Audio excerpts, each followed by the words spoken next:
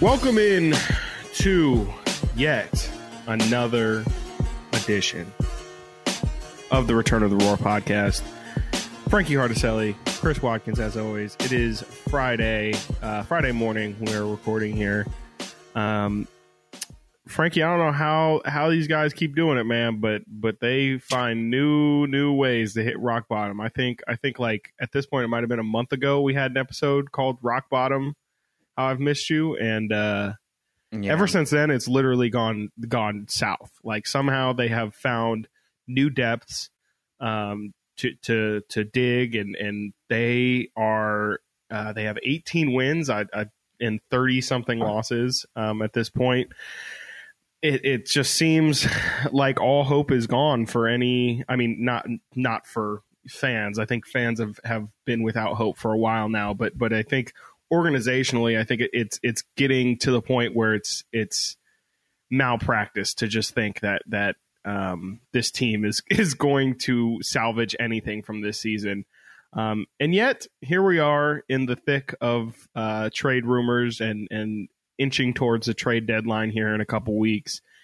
And we're still out here hearing rumors that the Kings are adamant that they are not going to use this deadline to sell.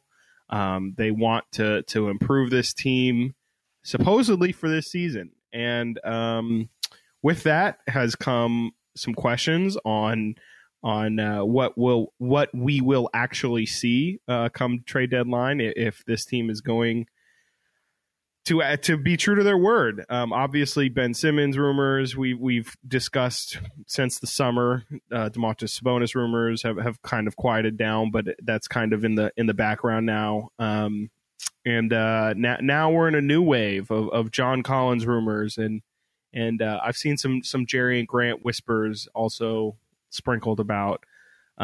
Frankie, where are you at with this trade deadline season? I mean, just so many rumors going on. How are you managing sifting through everything, and what are your emotions at this point in time?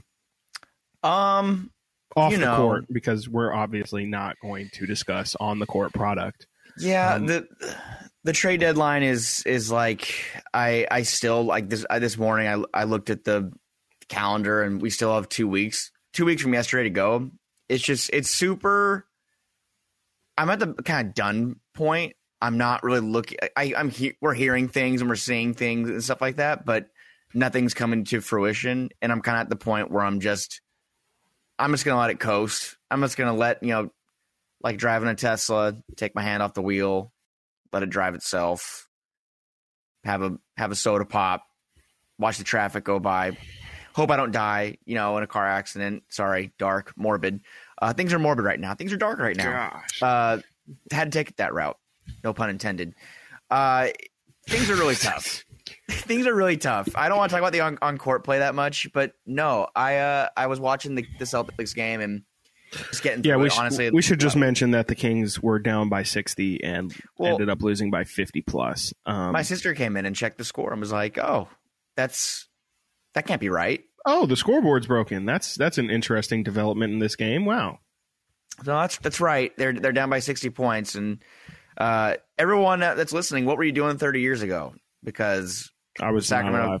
I was not alive either, and the Kings have not lost a game by that many points since before the year 1992. So it was in the memorable winter of 1991. Everyone remembers the winter of 1991. What a memorable year. Mm-hmm. Kings lost by, I think, 62 that night to the Golden State Warriors.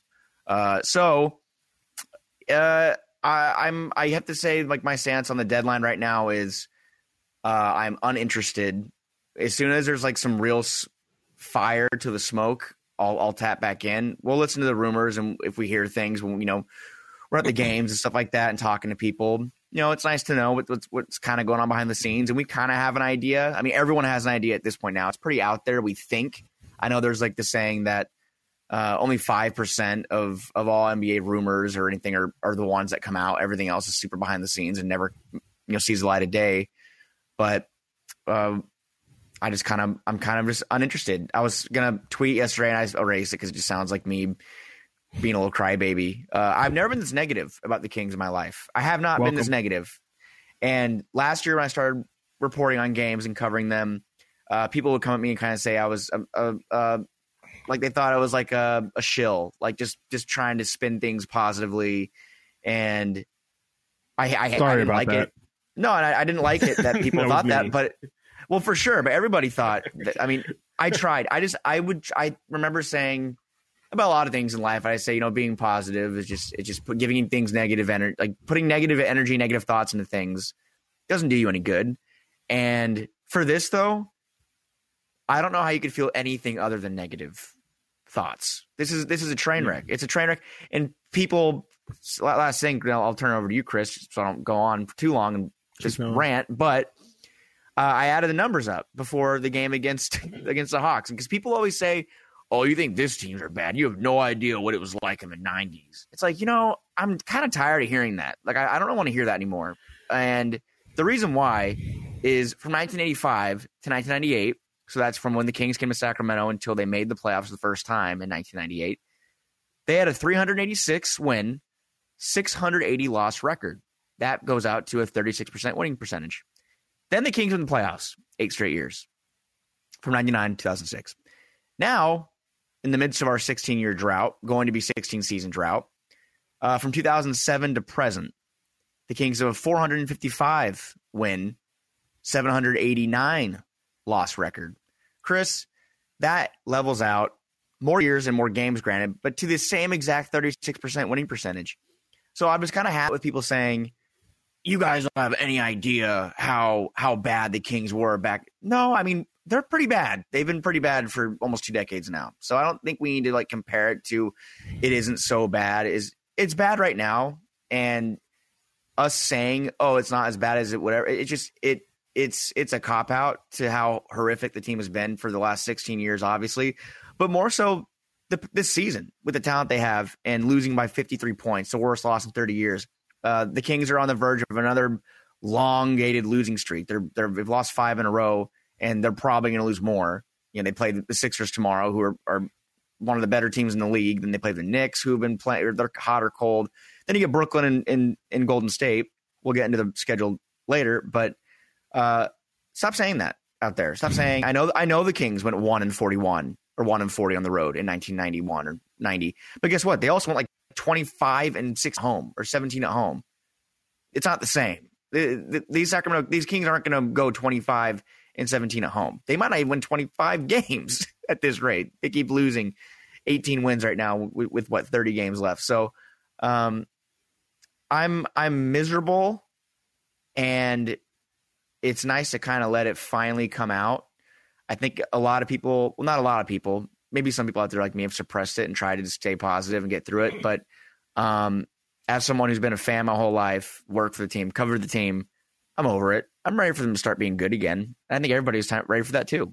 So I now turn it to you and ask you, Chris, because you've been more, I guess I'll say to your credit, realistic about how bad the team has been over, you've kind of been the My voice life. of reason. So have the last couple of days had any effect on you at all? First off, I just want to say that I'm not gonna single it out. I'll just say that it's a funny state of affairs that fans can find a way to be hipster about losing. You think this is bad? I've been losing since 1985. Why are we comparing? This, why this is not losing. That's not something to boast about. Oh, you think this on-court product is bad? Back in my day, that was bad. Okay, you want to see a team get booed off the court? You should have seen the fucking 80s, man. The 80s were crazy. But why would you? I digress.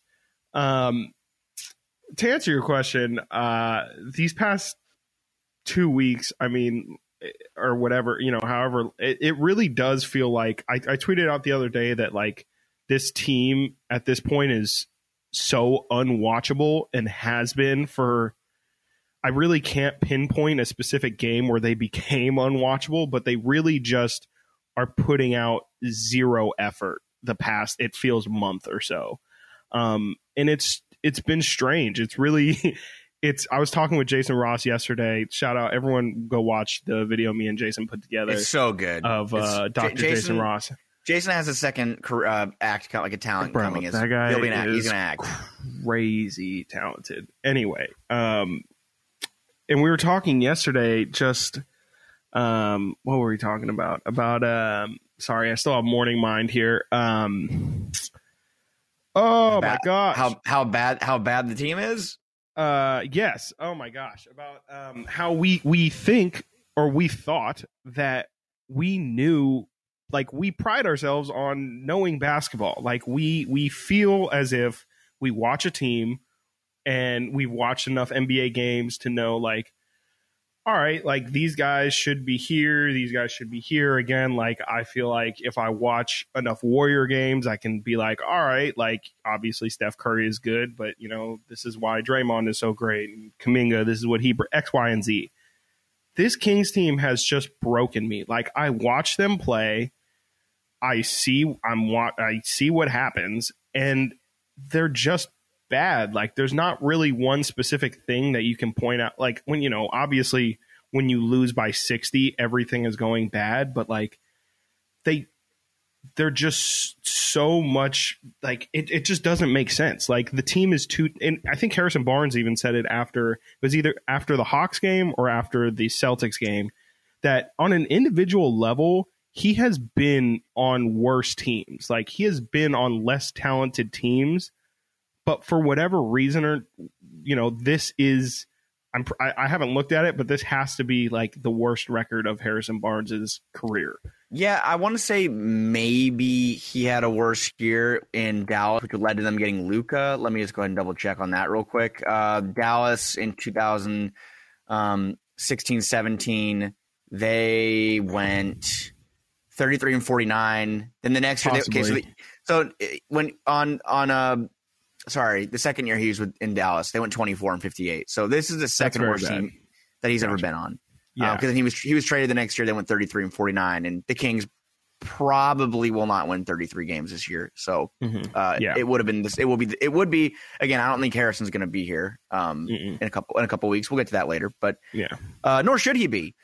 Real quick, what makes me sad, I was talking to, again, I mentioned my mom and my sister on here a lot, but they talk to me. They love the Kings and they're so invested and they always want to talk to me about it. But I was talking to her yesterday about it, and, you know, a lot of people feel this way too. I think where they like these players. Like, my mom was like, I love Harrison Barnes. I love Rashawn Holmes. I love, it's like, yeah, I know. And like, they all are really, really good guys. Like, they're great with the media. They're great in the locker room. They're great with the fans.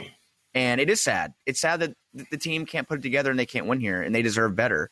And I kind of said to her, you know, Mom, like, it's a business and they're going to be a lot better. Like, believe it or not, I know it'll be sad for us, but for you Kings fans out there, but Harrison Barnes deserves to go play winning basketball. Like, he deserves better than this. Everyone deserves better than this. The fans deserve better than this. People shouldn't put their time into watching this game. How about the players that go out there and they try to play their hearts out and it doesn't amount to anything?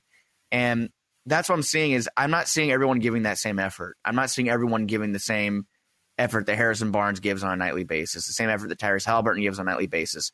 Rashawn Holmes out there, who's had a really, really tough year trying to get back into shape, and he's been looking better while doing it over the past couple of games. But to no avail. And obviously injuries are a thing. I know De'Aaron's been out the last couple of games, which the circumstances of that are a little strange just because he played how the ankle injury is nothing serious, but then he's missed 3 games, I believe. So that's super interesting to me, just as far as Alvin saying it's nothing at all. And if it was a playoff game, which a lot of people did not like that quote. Poor Brendan Nunez put that quote out, and people started like going at him. It wasn't his quote. He's just saying what Alvin said. Alvin literally said if it was a playoff game, which Kings fans all, you know, it's nails on a chalkboard, said if he'd be playing. Well, then he didn't play the next 3 games, but I digress. The main thing I'm saying is it's sad because these players like Harrison, who will probably be moved, it's sad that I'm almost happy for them because they're going to be in a better place. They're going to move on, and Harrison probably will be playing for a team like the Ben Simmons trade isn't likely, but if he were to play for a team like the Sixers, or we're going to get into John Collins rumors, that's a realistic possibility, in my opinion, that Harrison could be playing for the Hawks, who could get back into the Eastern Conference playoff race pretty quickly here. So it's bittersweet, but I'm really ready to see this group broken up. I know they've been here for 3-4 years now. The core that we've talked about so many times, De'Aaron, Marvin, Harrison, Rashawn, Buddy. But it's time to say goodbye. It's time to say goodbye to this group, because it clearly, if anyone out there is not paying close enough attention, it's not working. So we've reached the end of the road. The only problem is, like you said, Chris, the front office has made it clear they don't want to wave a white flag. And Carmichael Dave said yesterday on the air that he thinks that maybe that might be a little bit of a smokescreen in itself. Like the Kings might be internally discussing that they are not going for the plan still. But the fact that they really want to keep continuing to roll this thing, keep this thing going forward, is just a little concerning to me. Which brings me to ask you, the trade rumors that have come up recently, the freshest batch of rumors have been the Atlanta Hawks are looking to move John Collins, who is disgruntled with his role, and the Lakers, for whatever reason, still are enamored with the possibility of bringing Buddy Hield into the fold. They're looking to move Talen Horton-Tucker, and according to Mark Spears of Yahoo Sports, they've even offered that to the Kings. I think they've offered Talen Horton-Tucker in like a future first, possibly. I'm not sure if the first is included in that. I need to double check. But if those are the two moves the Kings hypothetically could make, how do you feel about those? Like, do you feel like they should swing a trade for Collins? And I know the return that Atlanta's looking for is an impact starter on pick. Would you feel comfortable giving up Harrison Barnes, first round pick, or Davion Mitchell, or both, to bring in a player like that? Definitely Harrison Barnes, I think, is a great place to start with a John Collins deal. I think it's been said many times that any good trade should hurt equally for both teams, or both teams should feel kind of like they didn't win the trade a little bit. I think that would be fair. I think if you throw in Davion, for sure, that could potentially be something that Atlanta would really look at and like to have on their team, especially after he really played really good defense on Trae Young the other day. And I think that could also complement Trae as well. A nice little backup point guard who's kind of a nice juxtaposition between Trae Young and there is a nice juxtaposition between Trae Young and Davion Mitchell. Obviously, Trae Young is an offensive superstar, and Davion could just kind of come in and focus on locking down. And obviously that is not Trae Young's cup of tea. And Harrison would be a good fit. I think he would bring a calming presence to that team. And, Harrison is a big fan of sometimes not always imposing his impact on the game. And I think playing with Trae Young would suit him very well for that. I think, he would get his, 10 shots a game and he would really be super efficient with it. And on the Kings side, I think John Collins is an exciting young player. I think you mentioned before he's locked up for 4 years, so that would be good for the Kings. He just signed an extension, I think, actually last season. First year of a 5-year max extension. Perfect. So yeah, I think he would fit in nice at the 4. He's good size, 6'8", 6'9". Athletic. Give you some good athleticism. Isn't the best defender, but I think he's averaging a block a game, which is a nice thing to have at the 4. And it's something Marvin Bagley has never done. Yeah, definitely. Yeah. I don't really think Collins could slide to the 3 or the 5 at all, but maybe in some smaller lineups he could play 5. It would be interesting. I'm not a big fan of leaving a big gap at the 3. I think that's one of the most I think it is the most important position for contending teams. Not that the Kings are there yet, obviously, but I think it would slide. They'd probably, if they were going to do both deals, they would put Horton Tucker at that 3 position, and that's interesting enough. It's kind of like it's funny to use Kyle Kuzma as the big example, but like he's like Kyle Kuzma light. He's very, can do a little bit of everything, but isn't really great at anything specific. And it would be interesting to see him grow. Obviously, the Lakers were very, very big on him in this offseason. They didn't sign Alex Caruso because they would rather give the money to Talen Horton Tucker. There's the Tyrese Halliburton connection, which I'm a very large fan of. I would be an even bigger fan if they can just complete the whole circle. I think I've said this before on the pod, but if we can get Malik Monk and Talen Horton Tucker and just have that college reunion for Fox and Halliburton of their 2 wingmen, that'd be I'd be all for the feels, because if we're gonna lose, we might as well have our fun. stars have be more fun. fun. Yeah, have more fun. And I think those are two decent swings. Like if they don't pan out, again, at least you made your stars happy and they had fun playing with their guys. And if they win, it's going to be even sweeter because they'll be like, these are our guys. We talked about this in college.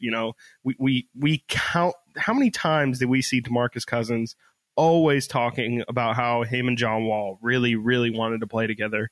It kind of happened a little bit in Houston, but not really. That was strange. I think these guys definitely think about that kind of stuff.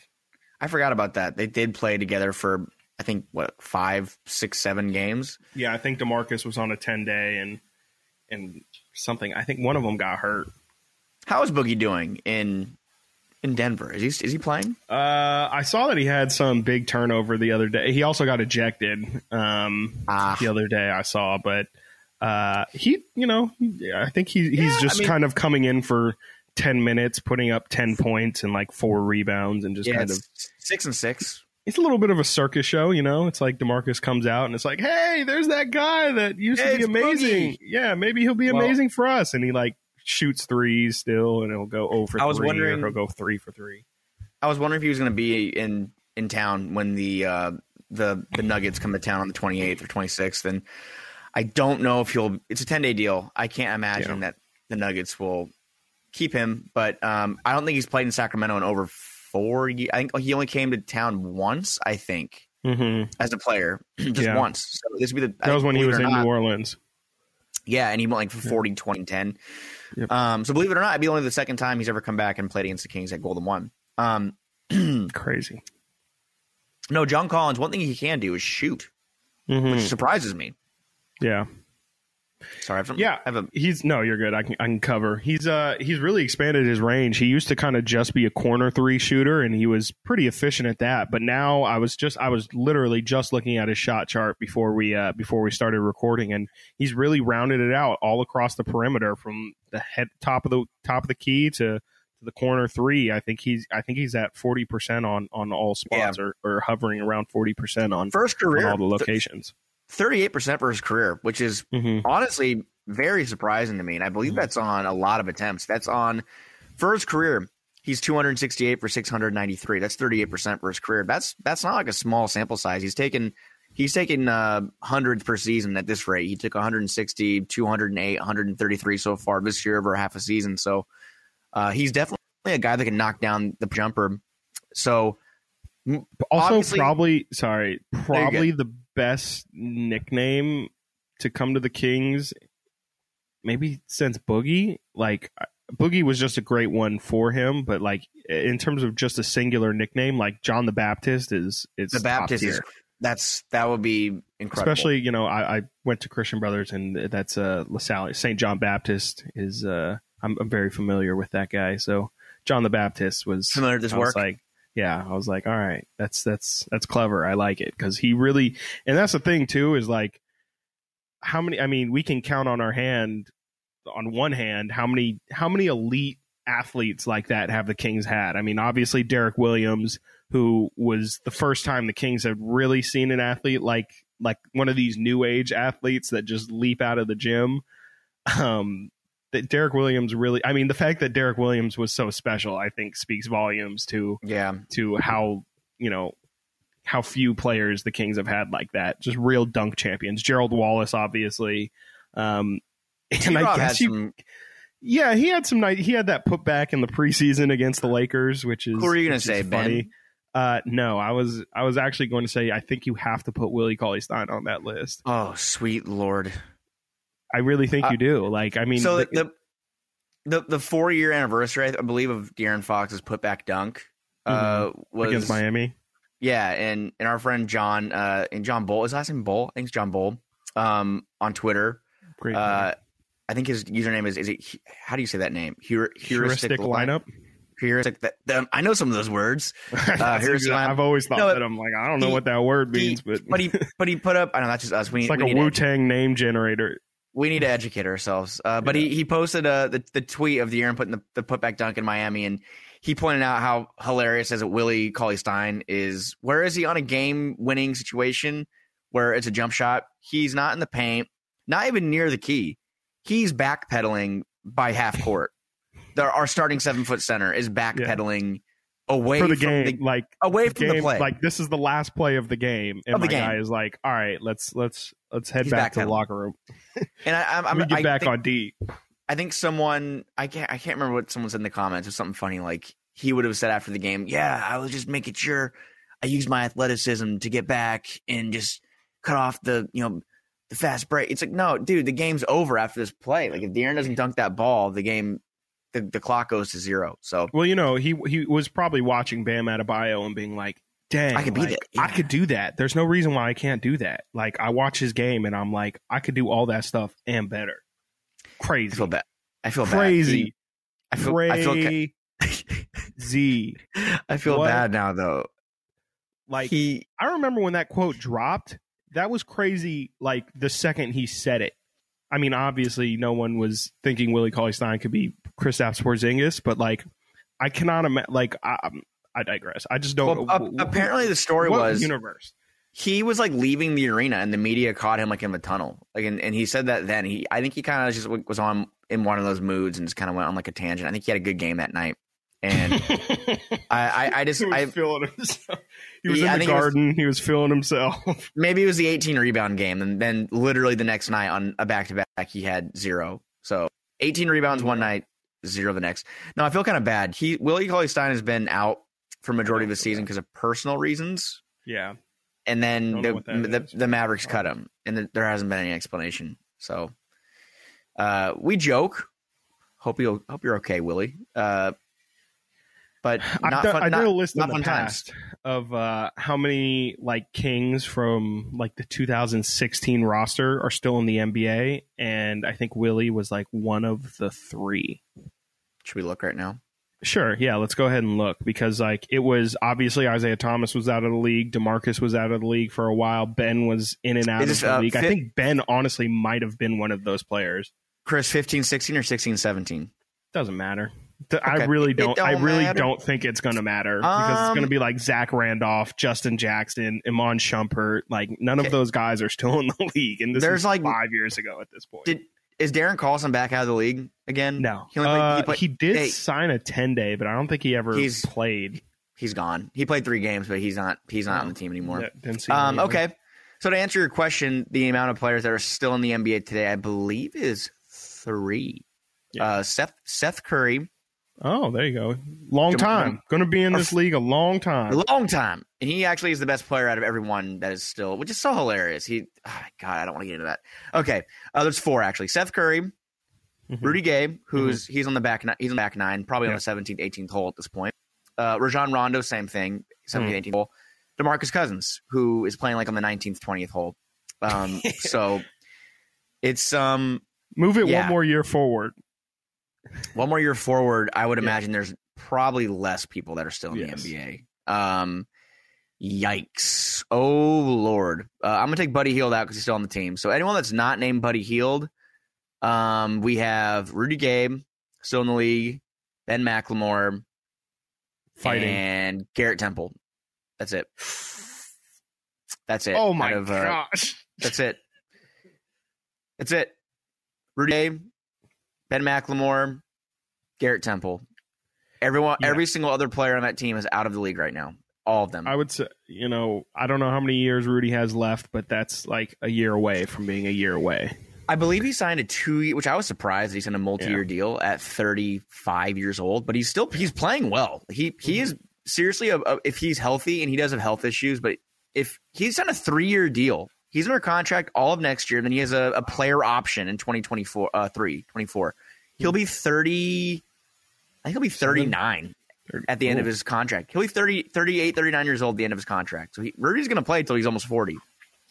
And he probably can if he's healthy enough. I mean, this year he's averaging 9 points, 4.5 boards, 36 from 3. Hey, that's great, man. I like Rudy a lot too. I wrote an article. Anyone out there, as we kind of get through we're just kind of rambling at this point, but who gives a I can't curse. I wrote an article about how the Kings have made 4 big moves in the past decade. They've made 4 moves that are of note. Can you name them, Chris, off the top of your head? That would be, we're talking trades, correct? So 4 trades that you could look at and say, oh, that's a pretty big move. Like, wow, the Kings got that guy. The Kings got this. Like that kind of worked out. And only 2 of them really are that. The other so 2 you're saying kind of, since 2010, correct? Since that would be, that would be a decade. Technically, 2000. No, I don't know. 2012 was a decade ago. Oh, boom. Yeah, God, man, I just did this too. Where I was like, man, okay, I'm still stuck in 2020, y'all. But that's COVID. But yeah, no, really people still, and I still kind of think about 2020 a lot too. Where I think of, I never got to process 2021. But anyways, the 4 big moves the Kings have made over the past 10 years. Can you try to name them? Well, Rudy Gay and Harrison Barnes. 2. Well, I mean, we're clear of the Peja trade, obviously. So the other 2 are kind of a trick. Like, they're not. I mean, Kevin Martin was that was 09 or 2010, maybe barely. 2011. Barely. This is from the Pete D'Alessandro, Vlade Divac. What would count as a big? I mean, this is like you said. So, like, it is trading? Is Tyreek? Is that one? I don't really count that. Ravis Vasquez. Neither one of those players they don't have any. It didn't. I'm trying to think. Nothing. I mean, my answer is clearly no. But does Derek Williams count? So the answers are, and this is my opinion, the 4 trades of significance over the past decade were the Harrison Barnes trade, which was fine. That was a good move on paper at the time, and the Kings were going for it. Didn't work out.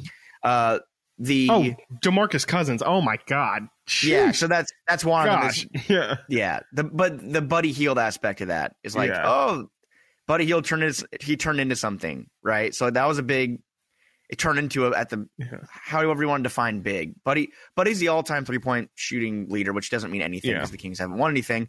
And then also the last thing I put on there was the Bogey trade, which was so small at the time, but he turned out to be the only one of those players out of Marquise Chris, Papagiannis, yikes, and Malachi Richardson that turned into an NBA player, and the Kings let him walk for nothing. So my point is, over the last decade, the Kings have made 4 moves you can consider big moves, and that's really it. They have nothing to show for him. And by the way, it's been 3 years since they traded for Harrison Barnes. So, yeah. Can we this is interesting. I haven't ever thought to go back and really give it, like an official stamp. What do you give the DeMarcus Cousins trade? For each team? For the Kings, or from the Kings' perspective, like, what would you, is that I'll just let you take it how you will. So the trade, I can go 2 different ways. The DeMarcus Cousins trade brought the Kings back Buddy Hield and a 1st-round pick for 2017, which was the 10th overall pick. That's an A for me right there. 100%. That's an A because you get 2 top 10 picks, right? Now the problem is, I give what Vlade did with that an F, because he could have selected Bam Adebayo, Donovan Mitchell, OG Anunoby was on the. There were so many guys on the board. Jarrett Allen. There were so many players on the board after 10.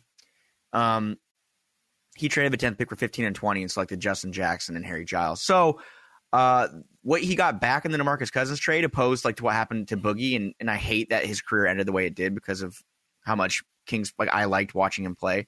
But they won that trade just by getting a player like Buddy Hield, who's been playing every game almost since. He has been a good shooter, as bad as he's been here overall, been a good shooter. He is an NBA player. He's a shooter. And they got the 10th pick. They could have drafted Donovan Mitchell or Bam Adebayo. So I give the Kings an A for the acquisition, an F for the execution. And that's how I see it. How about you? Yeah, I wasn't even thinking. I mean, like the pick is the big part of making it an A for sure. Because, like, yeah, if you're going to get a player who is, Buddy Hield is still on your roster and is, still has some real value, and at the time that was not a certainty at all. Like Buddy had really struggled his half season in New Orleans, and it was not a guarantee that Buddy would come here and be any, like, he could have just been Jimmer, honestly. Like it could have been really bad. Maybe not that bad, but it definitely could have turned out not great. So yeah, I mean, I was more just thinking like just Buddy Hield in himself, like, is that an okay?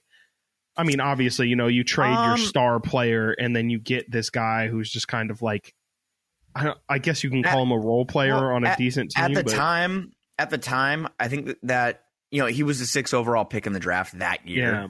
So you're basically, it's like you got it. Huge in college. I mean, Matt was probably the biggest, as close to Jimmer as we've had in college. Yeah. And then the next year, I think people started saying, "Oh, we won the trade," because the next year he averaged, I think, like 18 a game or 20 a game. Oh no, he was off the bench the first full year. Remember, he was like a bench guy with Bogey and I think Bogey started mostly that year, and Justin Jackson, yikes. But the third year in Sacramento, when they were the only year they've been decent, 18-19, all 82 games, 46% from the field, 42 from 3, 20 points per game and 5 boards. Crazy. That's what got him his contract. That's crazy numbers right there. That's like crazy numbers, and 2.5 assists. His turnovers were down. It's just, I don't know what happened. I mean, but he's gone. I think his role just kind of got diminished. I think, at that time they really were like, this is a weapon for us and we need to utilize him and put him in the best positions possible. And then we just kind of saw Buddy get too much of a green light, and I think he's someone who really needs structure. And like, once he's told, which Luke was very big on, is just kind of go out there and roll the ball out and play, it just was too much freedom for him. I think a lot of players will thrive in that kind of situation. And I think Buddy could thrive in that situation. I just think he needs checks and balances on it. Like, I think if he were to go to the Lakers, like, I don't think that he would be the player that we see. I mean, he would be more like the player we've seen the past month. But if he goes to the Lakers, does that? I hate to say it. I think it'd be good for him as far as I could see him just going not crazy. Bananas. He would go bananas. No, he would go bananas. He would have a couple games where like he drops 30. Like LeBron's passing. Oh my God, LeBron's passing, and the fact that Buddy, if LeBron tells him, "Hey man, just move out the ball and run around like you do already. I'm gonna find you, or I'm gonna get my buckets, but like just be open and I'll hit you." Yeah, because that's the thing is like with a player like LeBron, the Kings. I'm going to say this on record. The Kings don't have a player like LeBron James. What? LeBron just has his own gravitational pull. Dude. And like Buddy could just play the whole game 3 steps behind the 3-point arc, and that would make it worth the trade for them. I mean, like the fear of Buddy on that team would be the Lakers' biggest weapon, biggest way of utilizing him. And I think to your point, like I think he would go crazy. Well, he's capable of running into a 30-point night on any given night. It's just, we know that he's super streaky. I will say that his shot decisions they're awful, and he's definitely pushing it right now. So he's checked out. I know that he was laughing his ass off after they lost by 53, and Alvin Gentry was on with our boss Nick Cattles yesterday, and Gentry even said, "Hey, like I didn't like that. Didn't love it. Like, I know it's like a different generation now, but you like Jordan wouldn't have done that with Bird and Magic, and not that Buddy Hield's Michael bleeping Jordan, but it's just when you get maybe Michael B. Jordan, maybe Michael C. Michael C. Jordan, Michael C. Jordan. Yeah, we're getting down the alphabet here. Don't. It's Michael. Give C Michael for B some Chavano. credit. C for Chavano. Michael Chavano Jordan. Yep, that's his full name. Yep. So don't laugh at it. I know that they're probably friends, and I'm sure him and Jalen have some ties. I think they're in the same draft class and stuff. And yeah, that's great. Doesn't matter. You just got 60 piece pretty much in front of everybody. So yeah, like that's pretty wild. Like Frank, you've been a part. You've been a part of organized teams before in the past. Like when you get waxed like that, like it doesn't matter if you're playing your dad and your mom. Like you no one's don't want to see them. Like the last thing you want to do is really be like, you know what? I can't wait for this buzzer to go off because I haven't seen Jalen in months, and like I need to say what's up, bro. The silence after getting just destroyed, like in the locker room in high school, like when you get killed, like in football or basketball, like the basketball loss, it's quiet. Yeah, anyone can relate to that. Yeah, anyone out there can relate. Yeah, just silence for the most part. People don't want to talk. Or people are angry and they're breaking stuff or throwing, I don't think anyone's laughing around. Those are the two reactions to have. Like those, like if you care at all, those are the only two reactions to have. And like, there's one thing of being positive, being an optimist, or just letting life dictate itself or whatever. It's just a game. I can, this is business. This is personal. Like. 50, they lost by what, 53, correct? Yeah, something like that. Like there is no universe in which you should feel any amount of like anything but anger or like get me the absolute F out of here as fast as possible. And that's why I'm saying he doesn't. I mean care. The building, like he clearly wants out of the organization. Well, both. I mean, like both. Yeah. So like that's what I'm saying is I understand like it's a game and you can't. Sure, I get that, but I also get that as a competitor and as an athlete, that's your job, and when you do that in that situation at that time, that's just like showing up to your office and like opening up a beer and like watching porn or something, saying I don't care about these rules, man. Like it's just you. He doesn't care. He does not care at all. And I take it as disrespect. Like people can say, oh, you're reading in too much into it. I don't think so. I think when you lose by 53 freaking points and you're laughing like a lot on the floor, like completely probably joking about it, making jokes about it. I don't know how the rest of his teammates felt about that. I can't imagine. I saw the faces on the bench. Tyrese looked absolutely disgusted. De'Aaron was pulling his mask like almost over his eyes. Like people on the bench looked disgusted in this. And then Buddy's laughing it up after the game. And we talked about LeBron. Would LeBron do that? Would LeBron ever do that after a 50-point loss? Oh, my gosh. Absolutely not. And like the thing is, the only people you should want to talk to after getting beat by 50 are your teammates. Again, for like either you want to be positive and say like, hey, guys, whatever, like tomorrow's a new day, blah, blah, blah.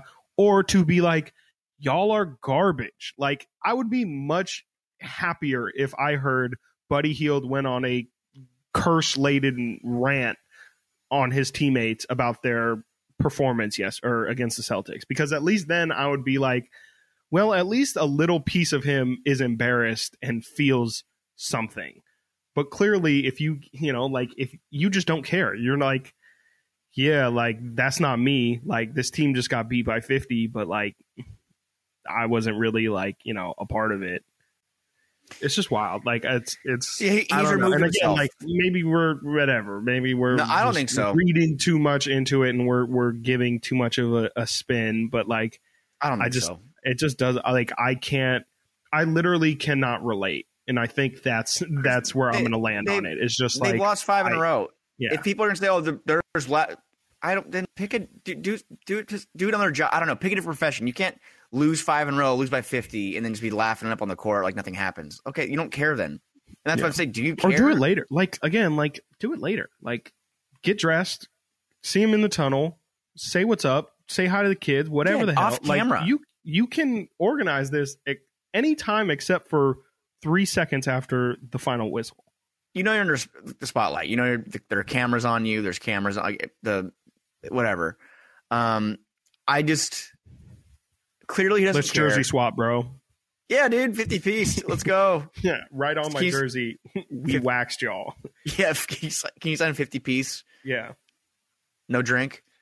Yeah, I don't know. We need to keep talking about the 50-point loss. Okay, so yeah. Anything? Okay, so just kind of summarize.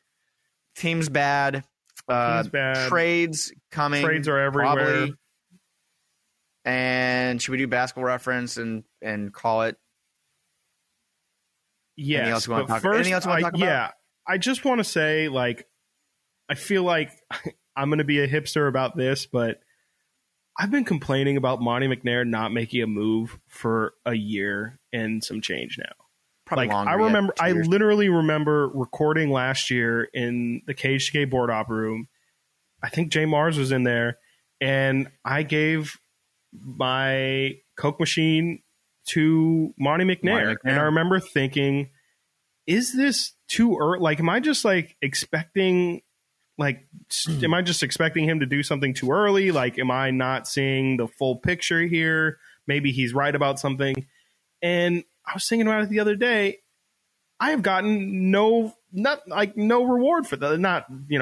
I'm not asking for people to say like, Chris, you were so right. I just mean like Monty McNair has still done nothing. He is still to this day not fulfilled that, not promise, but like he still has done nothing in that year and a half. I think that Matt this George team has needed something. Yeah, Matt George and I last deadline. I was in my car doing an interview with him, like a Kings Locked on Kings. Sorry, Matt. And I'm trying to like think about what we talked about exactly and what I said exactly. It was about Monty McNair and about how are we being too critical of him by saying, can we really evaluate him after he got hired in, I think, September, and it was like January or February, and we were already like saying, wow, Monty's gonna be on the hot seat already if nothing happens. And then sure enough, nothing happened. He traded for Terrence Davis, which was a good move. He traded Nemanja Bjelica for Mo Harkless, which was okay. But yeah, you're right. It's been almost 2 years now. In September, once we get through the season and we get into the off season, if he doesn't go through this deadline, we will enter the off season having it be about 2 years since they hired him. July, August would be close to 2 years. So yeah, I think we're at a point now where he doesn't this deadline and make something happen. I just don't know what his future looks like. I just think we're at that point. The deadline passes and nothing happens significance. Like, if the only makes his buddy for Tim Horton Tucker, that's just not going to cut it. It's just not going to cut it. And if everybody else is still here, it's not going to work. Something's going to have to happen. So, and maybe that's not all his fault. Maybe other front offices aren't cooperating. Maybe he is putting out some good presentable deals and people want more. But as a general manager, you have to have a plan B. And we've said it before. All these deals that fell through, he never had a plan B. And we're still here with the same roster from last year, pretty much about 90% intact. Yeah, and I think I've said it before, but like, I mean, first off, I think I did put it out on Twitter, and I had a couple people say back to me that, like, we don't want Monty doing what Vlade did and just making a move to make a move. Like, that's not going to make us better or, have some sort of foresight. Like, there's no need to do another Terrence Davis deal that essentially, not that Terrence isn't good, but like, that's just not going to do anything for us. And I do agree to an extent, but also like at some point, and it's Monty McNair, I do think is good at his job. I think he's a good talent evaluator. I think the people that he has brought in and the moves he has made or almost made have all been moves that I think were positive and would have made a real impact on the team or have made some form of impact on a team. It's just like at some point you have to put your imprint on this roster. Like this is still, we've said it countless times, this is still Vlade's team. This is pretty much the same exact players that Vlade has acquired with the exception of Tyrese Halliburton, Mo Harkless, and Davion Mitchell. And it's just strange to me that Monty watches this team on a nightly basis get absolutely ran and doesn't feel the need to, again, like just kind of make a marginal move. Like it's like I'm just done waiting for the big, huge Simmons, Sabonis, whatever, the big deal. There's no need for that to be the first move made. I just think that the team needs so much help in so many places that it's like you can address, like, why, and I think I've said this countless times, but why should we believe that once this first big move is made, the other moves are just going to roll in right after? There's nothing that has, I mean, if anything, we should believe that Monty is going to make one move and then completely reassess everything before he makes another move. That's, I mean, if we should go off the past year and a half of what he's done, it definitely seems like he likes to watch how things play out first, as long as humanly possible, and then make his move when he feels like the time is right. Which is also strange because this is back-to-back seasons where they said that they wanted to make the playoffs. And the team has, well, last year the team was up, then down, then up, then down, in which he had a bunch of different points to eventually choose which way he truly wanted to go. This season, it's just been down. And so for him to continue to say that he has playoff aspirations, but to make no improvement on this roster when they're just clearly, I mean, I'm going to use the term tanking, but I don't mean it in the term that we know. The team is just, it's on a downward trajectory going straight down. And if they're unintentionally taking. Yeah, they're unintentionally tanking. If you have playoff aspirations, you should want, obviously, for your team to win and to improve your roster when you see it slipping, so that playoff goal doesn't get too far out of reach. And as I started this episode, I feel like we're at the point where those playoffs are just not statistically, but it's getting to the point where it's, the Kings are at the sixth pick right now. They're a lot closer to getting an actual good pick than they are to make the playoffs. Chris, so I don't see why if they don't make a move like this week sense. Before, like, again, the 10th deadline is irrelevant. If they don't, their deadline should be January 29th, tomorrow, 30th. Yeah. Because their upcoming schedule could be what fully buries them. And maybe that's what they're waiting for. Maybe they want to be fully buried because Philly, New York, Brooklyn, Golden State, Minnesota twice, the Kings are going to get buried. They're not going to win. They're not going to win half of those games, which would keep them maybe afloat. I could see them going 2-5 or 1-6 over the next 7 games. So maybe they're waiting for that. Maybe they want to lose that game to Minnesota on the 9th and be 7.5, 8 games out, and then just completely blow it up. I don't know what that looks like. Maybe they go back on their De'Aaron Fox promise. That's not likely in my book. I think that they want to keep De'Aaron and Tyrese, and they probably will. But I know that deals come to fruition in the last hour and the last couple minutes. So it might, again, not be on Monty. It might be other teams saying, yeah, we like, for John Collins, Atlanta might be saying, we do like Harrison Barnes. We like Davion Mitchell in a first. But we're going to wait and see if maybe we can get Ben Simmons first, which kind of handcuffs the Kings. I get that. Totally. But just knowing, and again, I know making a small move just to make a move is not what people want to hear. And that's just been a phrase that people are really hanging on to right now. To not make a move, you just make a move. Okay, well, I don't know if moving Tristan Thompson for a 2031 second-round pick just to get him off the roster, just to know that they're doing something, I don't know if that'd be the worst thing in the world right now. Like, Tristan is not going to play another game for the Kings in all likelihood. That's what we've been speculating and not hearing, but kind of hearing. He's like, it's done. He's not going to play again. So maybe ever. Move on. This might really be it for Tristan Thompson. I was thinking about it the other day with all the off-court stuff. Like, I just don't know why. The message or the message he sent on the TMZ stuff. Like, he said that he was going to retire. We don't need to get into. I don't want to get into. Like, I think I did see that. Yeah, I did. Yeah. He told the person that. Yes, people can just Google Tristan Thompson TMZ. You'll find a lot. You'll find a lot. But I think that he was planning on retiring after this year. So, yeah. Again, the trade deadline for Monty McNair, it should have passed already in my book. And again, I know it might all be y'all's fault. So we'll see what happens. But the Kings could be it's going to be buried. his fault. Like, I mean, he's the general manager. It can't be anybody else's fault. I mean, Yeah, nope. Vivek can put the hardest, restrictions on him in the league, and if it's his job to figure out a way to do something. Again, like even free agency acquisitions, like the Kings could have. I mean, not Isaiah Thomas, but they could have added somebody. The only person that we've seen come in and give the team a new energy, not that he even actually gave them energy on the court, but like an influx of like, oh, this is a new person. Like, just when you add people to a group, it changes dynamics, even if it's slight. We saw how big of an impact Iman Shumpert had. Obviously, you can bring in guys on the margins and have them still actually have an impact. I think was Emmanuel Mudiay. Oh yeah, that's literally the only guy that is came to this team.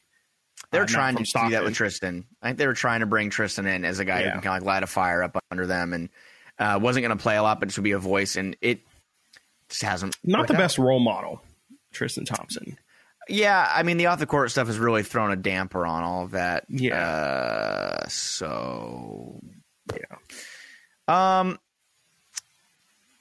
In closing on that, Marvin just wanted to say, I like what I've been seeing from him, and it's really sad because he's starting to unlock things, and it's gonna happen, Chris. He's gonna go on to somewhere else, probably Detroit. I know Detroit really want him, mm-hmm. And I think he's gonna be a good basketball player, and I think it's really gonna be one of those Seth Curry situations where I think we just waited one more year, really could have been it, but I know it's been long enough, and the marriage is probably over. But I see him being like a 17-7, 18-8 guy next year. Prediction. We'll come back and listen to this a year from now and see if I'm right. But when he's playing for the Detroit Pistons, averaging 18-8 on like 48% shooting, I think we're all going to be a little bummed. So, I mean, I'm ready for the MTV crew to come to my house and shoot True Life. I love Marvin Bagley, the basketball player. My name's Chris. I'm 26 years old and I love Marvin Bagley. Yep, that's I'm fully ready for that. I've been a big supporter of Marvin, even through his most trying times. I've always felt like he was just too talented to deny on this roster, and it's been on both sides of the fence a masterclass of how to just completely ruin a relationship. So I feel like we do they obituaries. both play equal parts. We've been doing obituaries at the end of every podcast, like saying almost like unofficial goodbyes to players before they're even gone, and that's always so sad to me. If anyone out there was like listening to this, it's not a Kings fan, they just want to kind of see maybe someone's drinking tears because they maybe wanted to hear Kings fans cry or whatever. But the fact that we're just saying, oh yeah, we already know they're going to go off somewhere else and play better. We already know like Harrison Barnes is going to go to Atlanta and be a huge part of that playoff team. We already know that Marvin Bagley is going to go to Detroit and help them with their rebuild, and we already know they're just not going to help us. Buddy Hields and go to the Lakers and help them make a run in the playoff. It's like, okay, let's just get through the other stuff and just get added on to our plate of pain. So, yep, and that just adds to the confusion of I just don't understand, man, because we're going to see a lot of these guys go to other teams, like you said, and have impact, and we're always it's been a question for so many years now of just why didn't he do that for us? Why couldn't he? Why I see him doing this on this playoff team and in the playoffs. Why didn't it work out for us? And it's always just this. I was going to say it's the same story, but I honestly don't know what the story is because I can't answer why it feels like year after year you will see somebody in the playoffs making a huge impact, and you're like, how is Alec Burks averaging 15 points a game in the playoffs and he literally couldn't get off the bench for us? And it's just every, Alec Burks was, whatever last year, and the year before that it was whoever, Tyreek Evans, and just I don't know if Tyreek down the list playoffs, but it's just he did it's not. A weird team. Very weird team. Did he in Indiana? I don't think he did. He went dumb that last year in Indy. I mean, and I know Kings fans have asked for Tyreek Evans to come back to the team. I am not the biggest fan of that idea, but Chris, he's been in the playoffs twice with New Orleans. Yeah, I feel like I vaguely remember that. That team made the playoffs with Monty Williams. They went 45-37 with Drew. Jimmer was on that team. Ryan Anderson. They got swept by Golden State in the first round, though. That was the year the Golden State won the finals. But Tyreek Evans, just in case we're wondering, sorry, but I know I cut you off. No, you're good. Anthony Davis on that team, Eric Gordon, Tyreek Evans, Quincy Pondexter, Omar Ashik. That was the starting lineup. Jimmer Fredette on the bench. Drew Holiday on the bench. Must have been hurt. Tyreek Ryan Evans, Anderson is number one pick on the I would have bet my house that he would have been on the Kings. Dude, for years. I didn't love him, but I definitely, I mean, he's obviously a local guy, went to Oak Ridge High School. It was speculated, he is a Kings fan. Yeah. Yeah. I think he almost signed with us when he signed his, whatever. He signed some crazy contract, I think, with the Rockets. And he almost signed with the Kings that offseason. He's being paid this year. He got stretched. I was guaranteed. It's like $16 million or something. He's being paid. He's making more money than Terrence Davis this year. He's making $5 million. He hasn't played in, I think, 3 years. What was Ryan Anderson? What was he making per year? Do you want to guess how much money? I'm going to say 16 mil, but how much money he's made in his career? Yeah. 125 mil. You're close. 114. It's a lot of money. It's got to be the richest Sacramento athlete.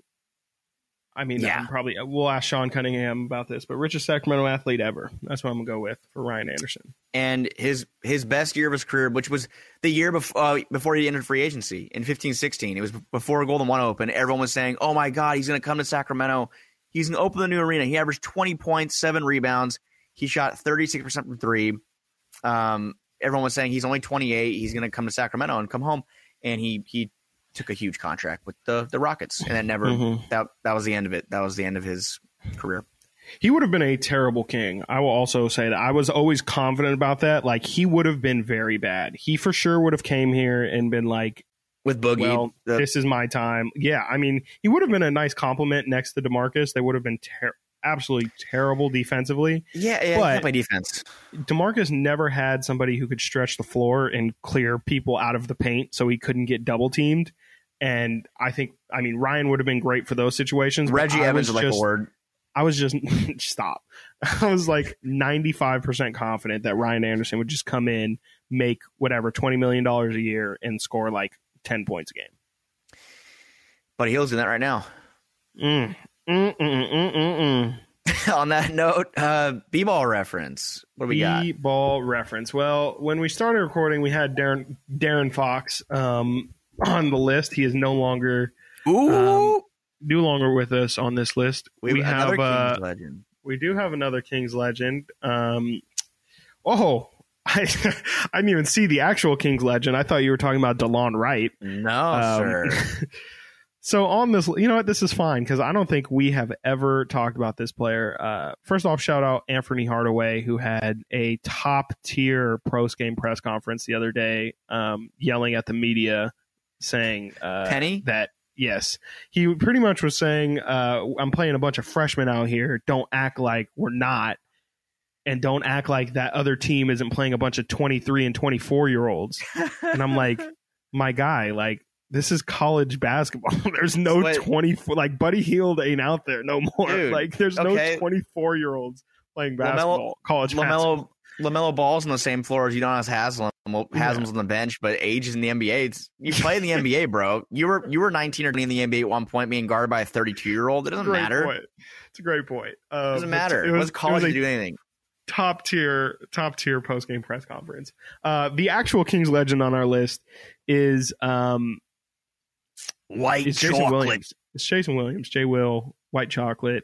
I think we've talked about him a little bit before, though. And we've said it's not. Have I said this take? Okay. Oh, we had the same take, and I don't think people are okay. I was like, this is why you and I are buddies, Frank.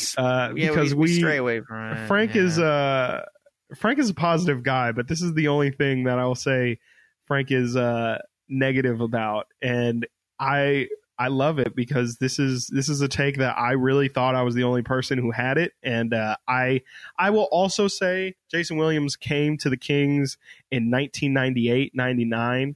I was 3 years old, so I didn't really like watch Jay Will, but I obviously have gone back, seen the highlights, seen the tape, stats. I'm aware. I think I have a good feel for the vibe of what he brought and the importance that he had. However, I will also say that it is bat-s crazy that Kings fans just act like Jason Williams belongs in the Hall of Fame and the guy should have his jersey retired and all this stuff. I understand culture. I do. I get it. He was a culture changer. He made the team cool. He made the team on SportsCenter. He brought in energy and just a vibe to the Kings that they have probably not had since. He made the team cool. We still, to this day, if you go to any music festival in this country, you will see some random person wearing a Jason Williams jersey. His impact is undeniable. It's an iconic jersey. Iconic jersey. Iconic highlights. The man averaged 10 points a game and how many assists? Never even 7.3 assists was the most amount of assists he had with the Kings. I understand, again, like those are just kind of numbers, and it probably doesn't speak to the again, like the culture that he brought to the team. He made passing cool. He made he made the team better. He made the team better. Yes, exactly. I won't deny that. But at the same time, the team that we all know and love as the glory year Sacramento Kings could not, I sound like a Dr. Seuss book now, exist without trading Jason Williams for Mike Bibby. No, I agree. Not saying like, again, like Jason Williams, totally fine player, but there's just no way that the Kings would have reached those heights without Mike Bibby. Mike Bibby was the perfect player for that team. Yep. The amount, just his crazy clutch shots, which we don't even need to go down the list of. He just was the better fit for the team. He gave, you know, I don't want to say he gave like a more serious tone to the team, but you know, Jay Will was kind of about the flash and the flair and the symbolism of what Jay Will was. Mike Bibby was just about balling. He was about, hey man, I don't care, Kobe, Shaq, Chris Webber, I'm the best player on the floor right now. And for it was like 5 or 6 years, Mike was the most important player to the Kings. There is no way. Yeah. I'm a Jay Will fan. I like Jay Will. I grew up a Kings fan. I enjoy Jay Will. I love the highlights like everybody else. Like you said, he brought there was a culture, like a kind of the winning attitude, and his playmaking was fun to watch, and he fit in so well with Vlade and Weber, who were great playmakers themselves. With the ability to pass as big men. But I think that people, when they have like the discussion of Jay Will versus Bibby, the people that kind of say Jay Will over Bibby, I just don't really believe you. I really think that Jay Will was exciting, and he did bring some excitement to the team, but he wasn't what the team needed a little bit more. They had the passing. The whole team was it was the definition of a team. Those early 2000s teams, they needed more of a punch, a scoring punch. And that's what Mike brought. Mike was a scorer that could also make the right pass. Mike was a better defender than Jason Williams, a much better shooter, obviously. And Jay Will he had a great career. He played for 10, 11 more years, got a ring with the Miami Heat with Shaq and D-Wade. Like he's immortal. He might not be in the Hall of Fame, but he's in basketball immortality. People will remember White Chocolate forever. I'm just not someone remember Mike Bibby or after. Yeah, and remember for sure.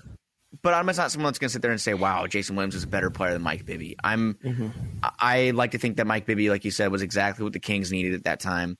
And that doesn't mean I don't appreciate what Jay Will did in the past. It's just I don't think he, obviously the team wouldn't have moved him if Petrie, and again, Petrie was a damn good GM at that time. He knew what he was doing. And I don't know if the Kings made it to the conference finals or should have won the NBA finals, which that's, goes without saying, but without Mike Bibby. So, Jay Will, I'm giving you your flowers though. That highlight reel Yes. is it's all time. Untouchable. They play it at every Kings game. People love it. And take your flowers. Honestly, I will say too, this is more of a merch-driven argument for me. I just don't like the fact that like the NBA Jam shirt has Jay Will and Chris Webber. I would every single day of the week rather have that Mike one. Bibby. I do too. It's fine. It's comfortable. I like the shirt. It's a very comfortable shirt, but I like those shirts. I would get more, but Allie said I can't. even I have like, an Aaron Judge and Garrett Cole baseball one. Then I have the Weber and Williams one. And I was like, I want to get another one. She's like, no, you can't. You can't have 4 of the same shirt. Sport. Yeah, I don't know. I just don't like you go to some random sports store and they'll have the Mitchell and Ness J Will, and I'm like, can I get a Bibby? Can I maybe get a Weber? Yeah, so I haven't gone on the store yet this year. Is it still a bunch of J Will? Do they have Bibby hanging out? I also have not been in there, but I don't think I have seen a Mike Bibby piece of merch. I don't even remember really seeing them in the later Arco days. Like, I feel like they kind of like really cleared out of all that. He had even like pop up. Can you get a Bobby Jackson jersey anywhere? I mean, I know Bobby Jackson was a bench player, but I bet you can. I don't think you can. I really not a fresh one. I got my girlfriend a Bobby Jackson jersey off eBay, but I really don't think you can get like a Bobby Jackson jersey, any of that. Yeah, we might have to go in there in the next home game and take a look around. I also want to buy a couple things. I usually get like a t-shirt and a sweatshirt every year, and I haven't done it yet. I like the Sacktown merch. I'll probably get some of that stuff, but I'm not a big jersey guy anymore. I feel like I'm not really. Never have been. I'm a big jersey. I'm a huge jersey guy, but I know I can't really pull that off, but I wish I could. Probably have like upwards of 20 jerseys. I'm a t-shirt guy. It's just I don't know if I can't pull off. If I were a jersey, it's just probably for me looks a little too fratty. I think, or like I could see that. I could see how you would douchey. Yeah. People might think I'm like an ass or something, you know. A bro tank. Yeah. It's like, what's up, dude? What's up, dude? My Mike Bibby jersey, dude. Yeah. Also, that jersey when I was in college, like in Chico, I saw the J Will jersey all the time. I saw that jersey all the time. And I was like, with strike conversations with people and say, "Are you a Kings fan?" And someone say, "Yeah." Someone say, "No." They just like the jersey. So, yeah. Coke Machine of the week. Whole team gets it. Whole team, whole franchise, everyone. Monty McNair. Monty McNair. I think it's like his ninth Coke Machine. And then also, Monty's getting on the scheme. Have you seen those YouTube videos of people who like, that's not a scheme, but like it's like you can get rich even at 18. I'm a millionaire because like a pyramid scheme. Yeah, it's like a thing for like people, you know, under like a first job kind of like, you can't get hired, but like you can buy vending machines and like make money off that. Who felt? Are you asking me to get involved? Did you fall for I'm this? just saying, if you ever have some time, go to the Folsom Outlet and please use vending machine number 74, the M&M one. What happened? What's going on here? I'm telling you, go on YouTube after this and look up vending machine. I don't know, like vending machine money making. Okay. And like people legitimately are like, you should like invest in Coke machines, and maybe we should put all of our savings into buying a Coke maybe machine. This poverty franchise should, you know. Anyway, jersey. Who we got the. I think the Sixers are StubHub still. Ooh, the jersey patch. Yes, let's see here. Yeah, I'm gonna go with StubHub. That sounds right. And then we'll do Knicks. We'll probably Knicks report are on. A tough one, man. The Knicks probably have a massive sponsor. Oh my gosh! And what do you know? It's no longer StubHub? It is no longer StubHub. It is the ever-present Crypto.com. Jesus Christ. For Philadelphia. Who would have guessed? Crypto.com taking over your arenas, taking over your jerseys. And then the New York Knickerbockers. Let me see here. Let me guess. New York. Okay, I did see. Just a picture of a bagel. I am Just a quickly picture of a learning bagel. that there is just no time. I mean, the Kings Blue Diamond sponsorship was really special because there are no teams that really have like local links to their Nope. sponsorship anymore. I think also Harley Davidson is like based in Milwaukee, so like I guess that used to be one, but Makes now hold on, conflicting reports. Oh no, nope. The New York Knicks have Squarespace as their sponsor. Okay. Shout out Squarespace. I use Okay. Squarespace for my personal portfolio. This is not paid for by Squarespace, but shout out Squarespace. Shout out Squarespace. Pay Sponsor us. Please. Okay, so we're back Tuesday. The Kings have the Sixers and the Knicks. Will the Kings pick up a victory in the next two games, Frank? By the time we record, Yes. they're going to beat Philadelphia in a showcase game of showcase games, and Ben Simmons is actually going to play. That's going to be my prediction. He's going to play He just for shows this up. one game. He shows up, and when the game starts, that's how they announce the trade. Ben Simmons and Buddy Hield just swap jerseys, and they start Mhm. playing. That's how they announced the trade happened. I just want a Frosty. That's what Ben Simmons said. I just wanted a Frosty. Shout out No. Isaiah. I think they win one of the next two because it makes no sense, and it does at the same time. So I'm going to believe that they're going to. I can see. It doesn't. They'll I put can us see at that. 7 straight. Yeah, 7 I mean they're straight going to lose losses. both. I'm just trying to be optimistic again. He's back, optimistic Frank. I just want to say also that the Kings are after if they pick up these 2 losses to Philly and New York, they will then be 2 more losses, which would be Brooklyn and Golden State after that, away from the vaunted 9-game losing streak We're that back. we were promised to avoid. We're back. We're back. The Kings are currently they have 2 the Laker and Rocket wins, their last 2 victories, have saved them from a what would that be? 13, 12. 14? It would be a 12. They would currently be on a 12-game losing streak. Love it. I love it. So love it. thank goodness for the Lakers and Rockets for saving. Thank heavens for Tyreek Evans. Is there any way? I've been thinking about this too. Sorry, we're kind of rambling Very here good. at the end. But is there any? No, I'm not even. I was going to say, is there any way that Alvin Gentry doesn't Finish the make season? it the end of the year? No, he's- he'll make it. He's been through a lot. Like, I mean, I feel very bad for He him. picked up after what, like Luke lasted 15 games or He- something like that. He did say on the Nick Cattle show, he did say that he was a part of the team that had the biggest point differential loss like in the history of the NBA. I think it was like 150 something to 70 something.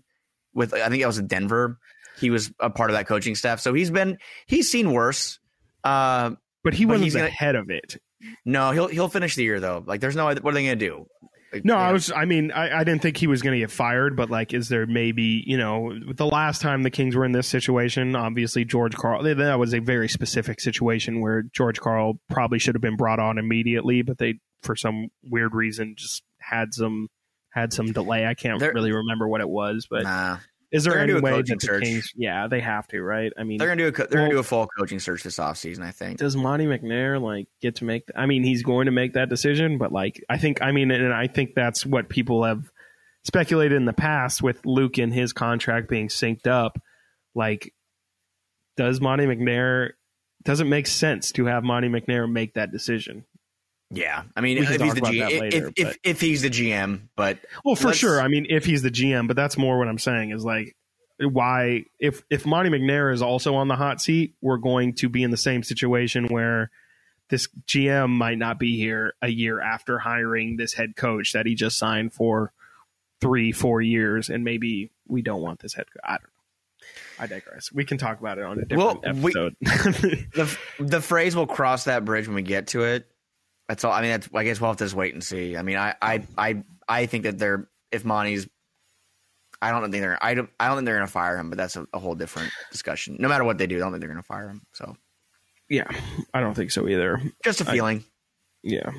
All right. Well, until next week, we somehow managed to pull an hour and 20 minutes out of this podcast. That's insane. We were planning on not 30 doing minutes. an hour and 20 minutes. Yeah. So I hope you all enjoyed somehow us talking for this long. Sorry if we rambled and ranted and actually didn't say anything at all, but I thought this was a good episode. So Same. We're biased, I don't think we but I talked do think about so. any actual on the court stuff, which is No, great. I think there's that's no why I need. had such a good time. There's no need to anymore. Who cares? I'm going to keep saying it. Hopefully, the next time we record, we're talking about some new players and a new deal. And I don't believe it, but maybe it'll happen. For Frankie Cardicelli, I am Chris Watkins. Hopefully, the Sacramento Kings show up for one of these episodes. Please. Thank you all for listening, and please make sure to, rate, comment, subscribe, like, definitely comment, and definitely cry. That's it. That's all I got. All right. Goodbye. That's all we got.